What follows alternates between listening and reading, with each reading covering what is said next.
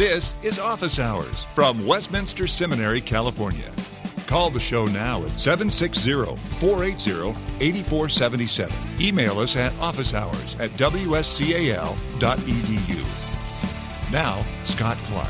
Thanks, Dewey. We're talking today with the Reverend Dr. David Van Drunen, Robert B. Strimple Professor of Systematic Theology and Christian Ethics at Westminster Seminary, California. We're talking about his latest book, Living in God's Two Kingdoms, a biblical vision for Christianity and culture. And the title is available through the bookstore at Westminster Seminary, California, wscal.edu/bookstore. Hi, David, and welcome to Office Hours. Thanks, Scott. Good to be here. You've written a new book on the question of the two kingdoms, and the title is Living in God's Two Kingdoms, a Biblical Vision for Christianity and Culture. Living in God's Two Kingdoms. That raises the question right away in the listener's mind, wait a minute. God is sovereign. His sovereignty is his kingdom. There's only one God. Therefore, there can only be one kingdom. So what do you mean, two kingdoms? Right. Well, what I mean by that is that though God rules all things through his Son, that there are two distinct ways that he carries out his rule in this world. God is the creator and preserver of all things. He has made all things through his Son. We know of that through the accounts at the beginning of Genesis. We know that even after the fall into sin, God preserved the world. For example, the account of the covenant with Noah in Genesis 9 describes how God continues to preserve this world and its many activities, how he has instituted family and state and various other cultural institutions. But God also demonstrates his kingship and his reign redemptively through saving a people for himself, through entering into covenants with Abraham, with Israel, with us as the New Testament church. And God has established his church as a sign, as the presence of his eternal redemptive kingdom here on earth. And so God continues to rule all things. He continues to preserve this world for all people through family and state and such institutions. But he has also raised up his church, which is a special, distinct, unique community in which God displays his redemptive power and gathers a people to himself for eternal life. And so one of the big arguments and presumptions of this book is that we as Christians belong to both of God's kingdoms. We are under God's rule in both senses. We continue to enjoy the many benefits of this world as we share with unbelievers in many kinds of cultural activities. That is under God's lordship, and we submit to him in those things.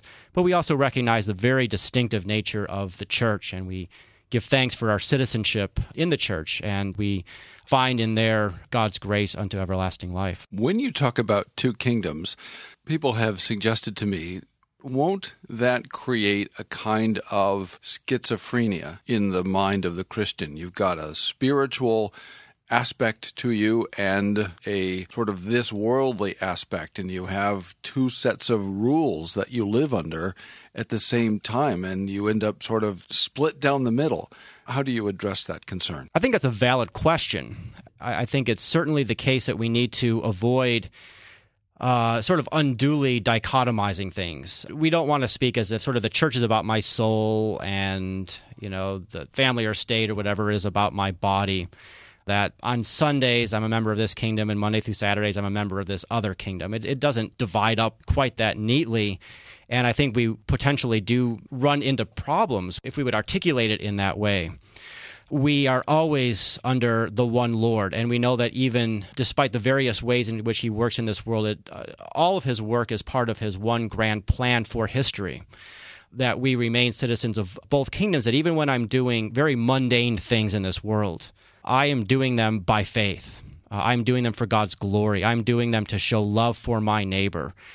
And so there is a higher unity that we see even in the midst of this. But at the same time, we need to make distinctions where the Scriptures make distinctions. And it doesn't take a whole lot of reading in the Scriptures to see that, say, the civil government plays a very different kind of role in our lives than the church does. It has very different responsibilities. We could say the same thing about the family, say the same things about our economic institutions, the places where we work. And even though there are certain dangers or temptations of unduly dichotomizing our lives in these different areas, we do have to wrestle with the way that the Scriptures make these distinctions among different institutions. And though we remain unified Christians in all of our lives, we understand that we have some different roles, and sometimes we play by some different rules when we are working and playing and worshiping in these different aspects of life. It's been common, particularly among Reformed Christians, for most of the last 100 or let's say 150 years, to describe everything that Christians do as kingdom activity, or many things, so that the family is kingdom activity, school is kingdom activity, kingdom work. When I go to work, that's kingdom work. And the benefit of talking about every activity of my life, or most all of them, as kingdom work or kingdom activities is that it seems to provide this unity and a motive for godly living. If you want to distinguish between the work we do as belonging to one kingdom and the other work we do belonging to another kingdom, is there a danger of removing a desire to glorify God and removing a motive for Christian living by distinguishing this way? That's a good question. I think I'd want to step back for a moment and to say that this kind of emphasis, which you rightly identify in the last century or so of Reformed Christianity, this idea of all work being kingdom work, it arises from some very good motives, I would say. Certainly a response to the modern secularizing of society in which there's a big emphasis upon privatizing religion, privatizing the church, making the civil, social sphere of life this sort of neutral place where we can all meet together without God. And I think it's very important to say that that's not right, that's not an acceptable way for Christians to look at things.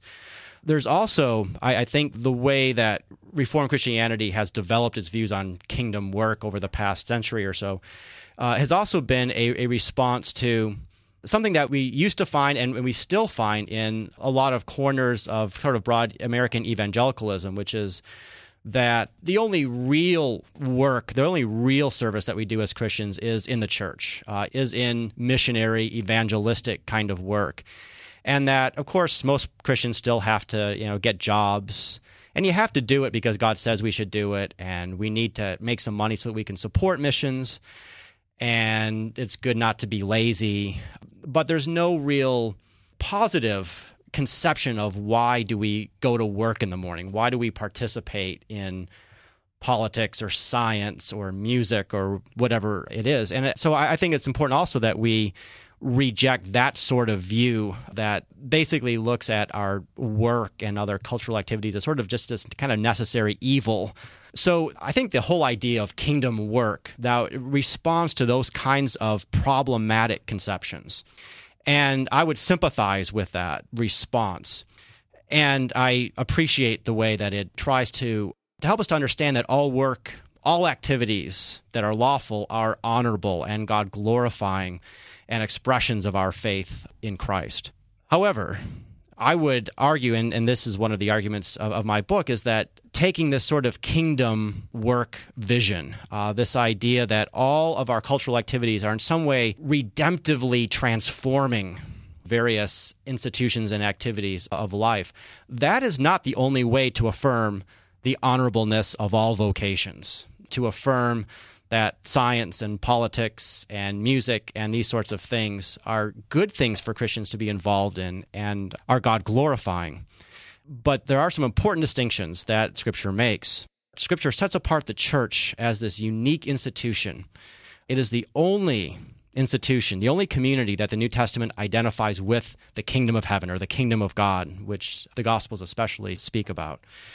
And the church has been given this unique work to minister the gospel and to gather a people, a baptized community who look to Christ in faith. And that's very different from the way that Scripture speaks about other communities like the state or the family, which is not just for those who profess Christ and their children. It's for all people. These are not institutions that God has entrusted with the keys of the kingdom of heaven, the way he has the church. He accomplishes very good, very important things through the state, through the family, through our economic institutions. And I think the challenge for us, as Reformed believers, is not to overreact to secularism or overreact to denigration of ordinary work in such a way that we lose the distinction between what we are accomplishing as we participate in the ministry and life of the church as opposed to what the state and other institutions do that God uses to preserve this world until the day that Christ comes again. You're listening to Office Hours. I'm Scott Clark. We're talking with David Van Drunen about his latest book from Crossways, discussing the question of God's sovereignty over all things and how he administers that sovereignty in two distinct kingdoms. You can get that book through the bookstore at Westminster Seminary, California, wscal.edu/bookstore. When we come back after this break, I've got a question for you, David, and that is, the listener may be saying, well, this is interesting. I'm sort of attracted to this way of thinking, but it's not something with which I'm familiar. Is this a new idea? And I want you to approach that when we come back after this. In the 17th century, John Bunyan gave us the character Mr. Valiant for Truth. In the 20th century, God gave us another Mr. Valiant for Truth, J. Gresham Machen, the founder of Westminster Seminary.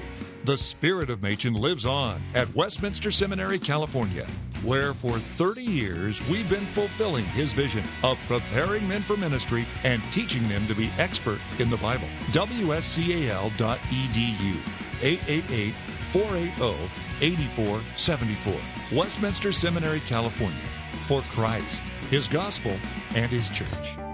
Scott, the answer to your question is that the two kingdoms idea is not a new one. It was an idea that became very popular at the time of the Reformation. Both Luther and Calvin taught the idea of the two kingdoms, and it became a useful and common idea in both Lutheran and Reformed theology in following centuries.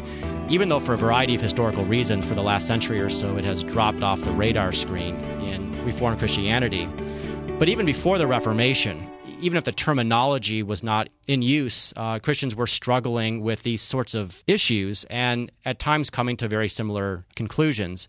Augustine and his two cities idea is a good example. Augustine's two cities is not exactly the same as what the Reformers always meant by the two kingdoms. But Augustine was wrestling with the same kinds of matters and coming to some very similar conclusions. My book of about 9 months ago, Natural Law and the Two Kingdoms, discusses some of the historical background to this idea. Is your formulation of the two kingdoms identical to the formulation that one finds in the 16th and 17th centuries? Well, it's not identical in every respect. At a foundational level, this idea of God ruling two kingdoms, of the Son of God having these two mediatorships by which he rules all things, is the same kind of idea that I'm using. But I would suggest that there are several ways in which I have modified, perhaps updated the idea for a contemporary Reformed audience. One is a recognition that we're no longer living in Christendom. What does that mean? Sure, yeah. I mean, at the time of the Reformation in the 16th and 17th century, despite the divisions in Europe that the Reformation had caused, there is still this widespread idea that Europe is a Christian society. It was assumed that basically all people are members of the church, some Christian church, that rulers are Christians, and that there is this very tight link between the church and the state. Well, that obviously is no longer the case in Western society. And I think that there are some good theological reasons why the old Christendom concept was not something that we should be seeking to recapture. And so I am articulating a two kingdoms doctrine that is not embracing this Christendom idea. We're living in a very, very different society, and I try to address issues in a way that reflects that. Two other things that come to mind that I think are a bit different about the way that I'm articulating this idea. One is that I put a lot of emphasis upon the biblical covenants. Covenant theology, as you know, has always been a very important, vital part of Reformed theology. And I think that we have not always in the past incorporated our covenant theology with our two kingdoms theology as well as we might. And so one of the things that my book tries to do is to articulate the two kingdoms idea in light of the biblical covenants. And a third I would say, difference, or at least maybe enriching of the earlier two kingdoms idea, is that if you look at Calvin and you look at the Reformed theologians in subsequent generations, the two kingdoms tended to mean church and state.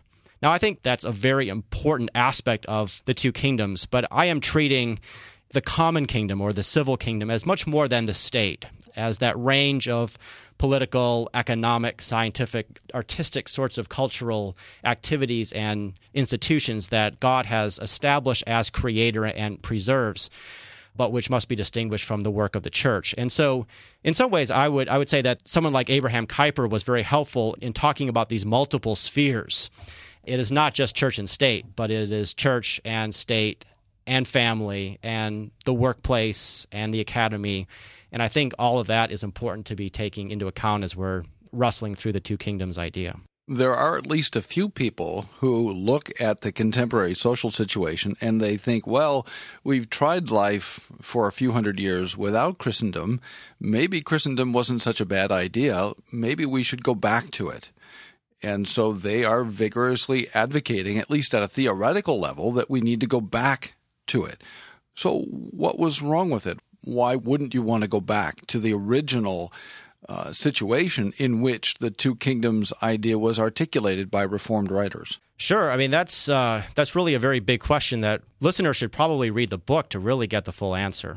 And of course, I hope that they'll buy the book and read it. And they can get it through the bookstore at Westminster Seminary, California. I thought you might say that. At wscal.edu/bookstore. Tell us the title again. Living in God's Two Kingdoms, A Biblical Vision for Christianity and Culture. And it's under your name, David Van Drunen. Yeah, well, to get to your question, why not Christendom? Why not, at least theoretically, try to get back there? One of my chief arguments of my book is to point readers to the covenant with Noah at the end of Genesis 8 and then continues through Genesis 9:17. In this covenant, God promises to sustain the world after the destruction of the flood. He institutes the idea of civil justice. There's going to be justice. He commands human beings to be fruitful and multiply. God preserves this world. And the interesting thing that that text says is that this is for all people, for all Noah's descendants. In fact, it's for all living creatures. It's for all creation. That when we're talking about the task of being fruitful and multiplying, the task of doing justice, he who sheds the blood of man, by man shall his blood be shed. This is not a distinctive task for the believer. This is not just for those who confess the name of the true God. It is not just for the church. It's not just for Christians. This is a joint activity of believers and unbelievers. Now, that's going to make it more difficult.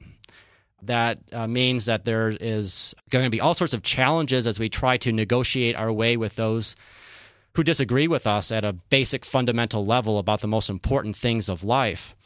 But it seems to me that there's certainly a lot of different aspects that we could talk about to this whole Christendom question.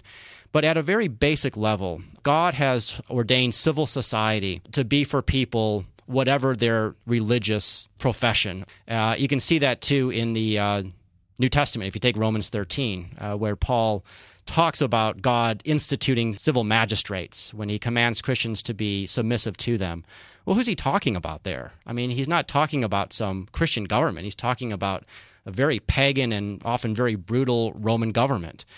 God has revealed to us in the New Testament that we are pilgrims and aliens and exiles in this world. I mean, he's adopting the language that is used of the Israelites in Babylon. He's adopting the language used multiple times in Genesis to describe Abraham and the patriarchs. People who were living in a land that was not ultimately their own. They were to live there. They were to seek the peace of the cities in which they lived. They were to love their neighbor, to serve their neighbor, to get along with their neighbors as far as they could. But they weren't to be trying to take over. They weren't trying to establish a believing Christian civil society as a whole. We have a holistic kingdom. We have a kingdom that encompasses all of life. That is the eternal heavenly kingdom that is going to be fully revealed on the last day. And I think the attempt to try to establish that heavenly eschatological kingdom in every area of life now is a task that Scripture doesn't give us, and I think runs into all sorts of biblical problems. So the question is, which biblical paradigm is the Christian to use as he thinks about how he lives in this world? It's common for Christians to think of themselves as living in Canaan in their civil life, and then to try to reconstitute in some way or other the Mosaic theocracy. But you're saying that's the wrong paradigm. The paradigms that we want to use for the place in which we live now in redemptive history are Noah and the exile. That's right. Noah, sojourning Abraham, and the Babylonian exile. It's not to say, of course, that our situation is identical to them. I mean, I think one very important difference is that the New Testament church that Christ has established is a energetically missionary body.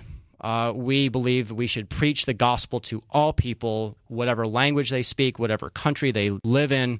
We don't see that in the days of Abraham or during the Babylonian exile. So, I mean, there are some really important differences, and we, of course, enjoy the fruit of Christ's redemptive work and the power of the Spirit in a way that the Old Testament saints did not. But your fundamental point that you're making, I think, is absolutely critical for understanding the whole Christianity and culture kind of question. When the New Testament calls us sojourners or exiles, it is precisely pointing us to these non-theocratic times. God never gave the New Testament church a land, a holy land, whether in Canaan or in Western Europe or in North America. Christians, in a sense, have no home on this world.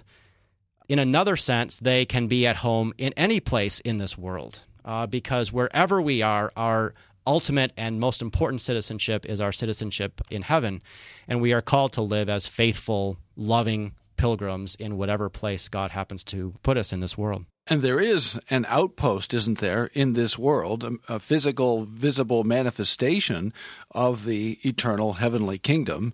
Where is that, David? I think you may be thinking of the church, and if you are, I am right with you.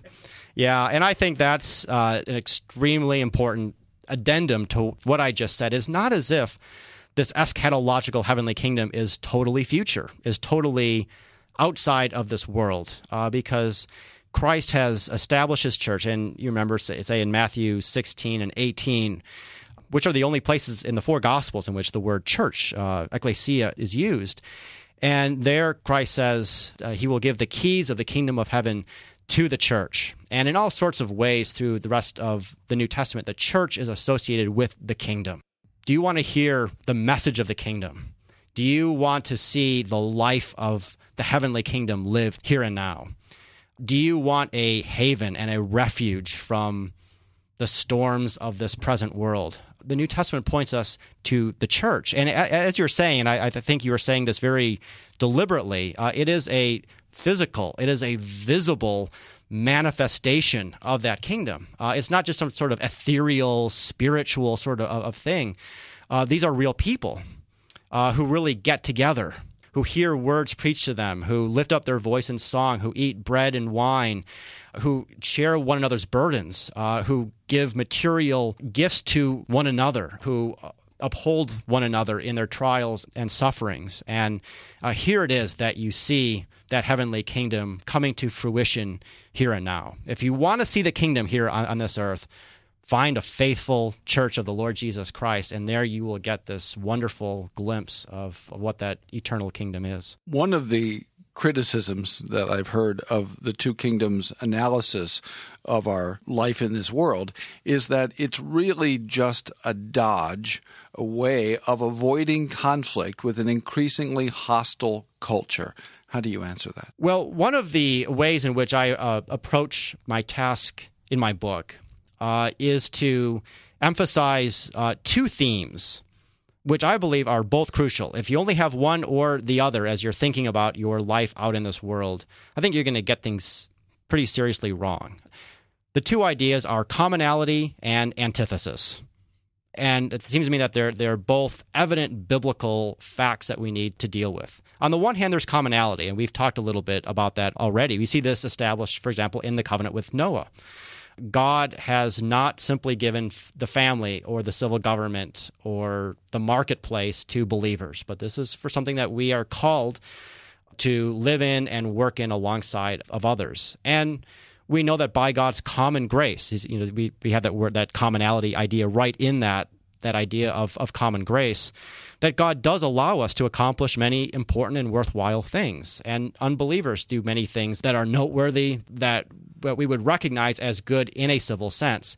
But even as we are affirming that commonality, here is where I would also want to bring in this concept of the antithesis. And this, I think, answers that kind of objection that is raised. We're not trying to, at least I'm not trying to dodge the idea that there's conflict, that there is the hostility towards the Christian faith, that even those unbelievers that are, in a sense, most friendly to us, the ones that we can get along with best, who are law-abiding and are good neighbors, all believers and unbelievers stand in antithesis with one another at a basic fundamental level.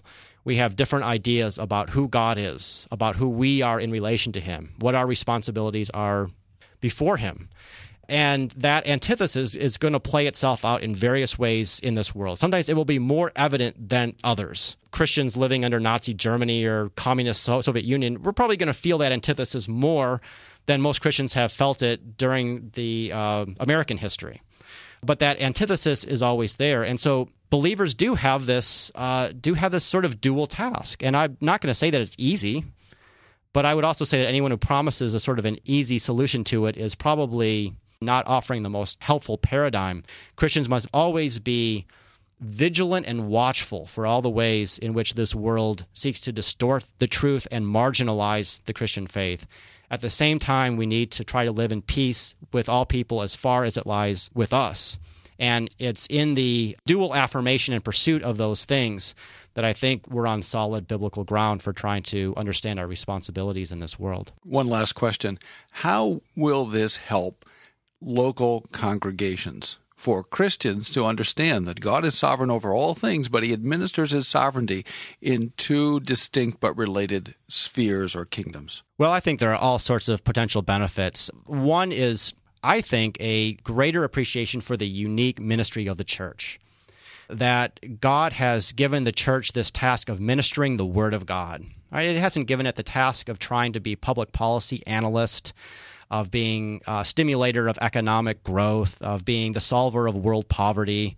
The church is given the task of ministering the Word of God. And that should be a liberating thing for pastors. And the pastor gets up on Sunday morning, Sunday evening to preach. He doesn't have to be an expert on everything. He doesn't have to be an expert on all the latest political developments and the latest healthcare bill and whatever else. He is entrusted with unfolding the Scriptures before the people. Also, I would say that for the ordinary believer, for the believer who is perhaps struggling with his work and thinking, this is kind of worthless, there's no point in me having this sort of job, I'm just doing it in order to survive. This can be a way to encourage believers to see the God honorableness of their various vocations as they understand that God has made all these things and God continues to preserve these things and that we can glorify Him in these. But at the same time, I think it can help believers to understand that they might come to different opinions about how to deal with a particular political controversy. They might have different opinions about how to run a business, different ideas about science or art. And in a sense, that's okay, because Christians are not unified over the particular details of public policy. Christians unite around their profession of faith in Christ and their common worship. And I would hope that this can help promote peace within local congregations. We don't have to split over perhaps some different views about whether we should homeschool or send our kids to Christian schools. We don't have to split over whether you need to be an activist for a particular political party or not. Those are all great things to be thinking about, all important things for Christians to be making wise decisions about. But I think the Two Kingdoms idea helps us to understand that what really unites us as believers is the gospel, is the worship of Christ's church, and that we need to be charitable and supportive of one another as we wrestle with these other kinds of matters. Thanks for listening to Office Hours from Westminster Seminary, California. Don't miss an episode. Subscribe now to Office Hours in iTunes. Find all the shows at wscal.edu/office hours. Copyright 2010, Westminster Seminary, California. All rights reserved.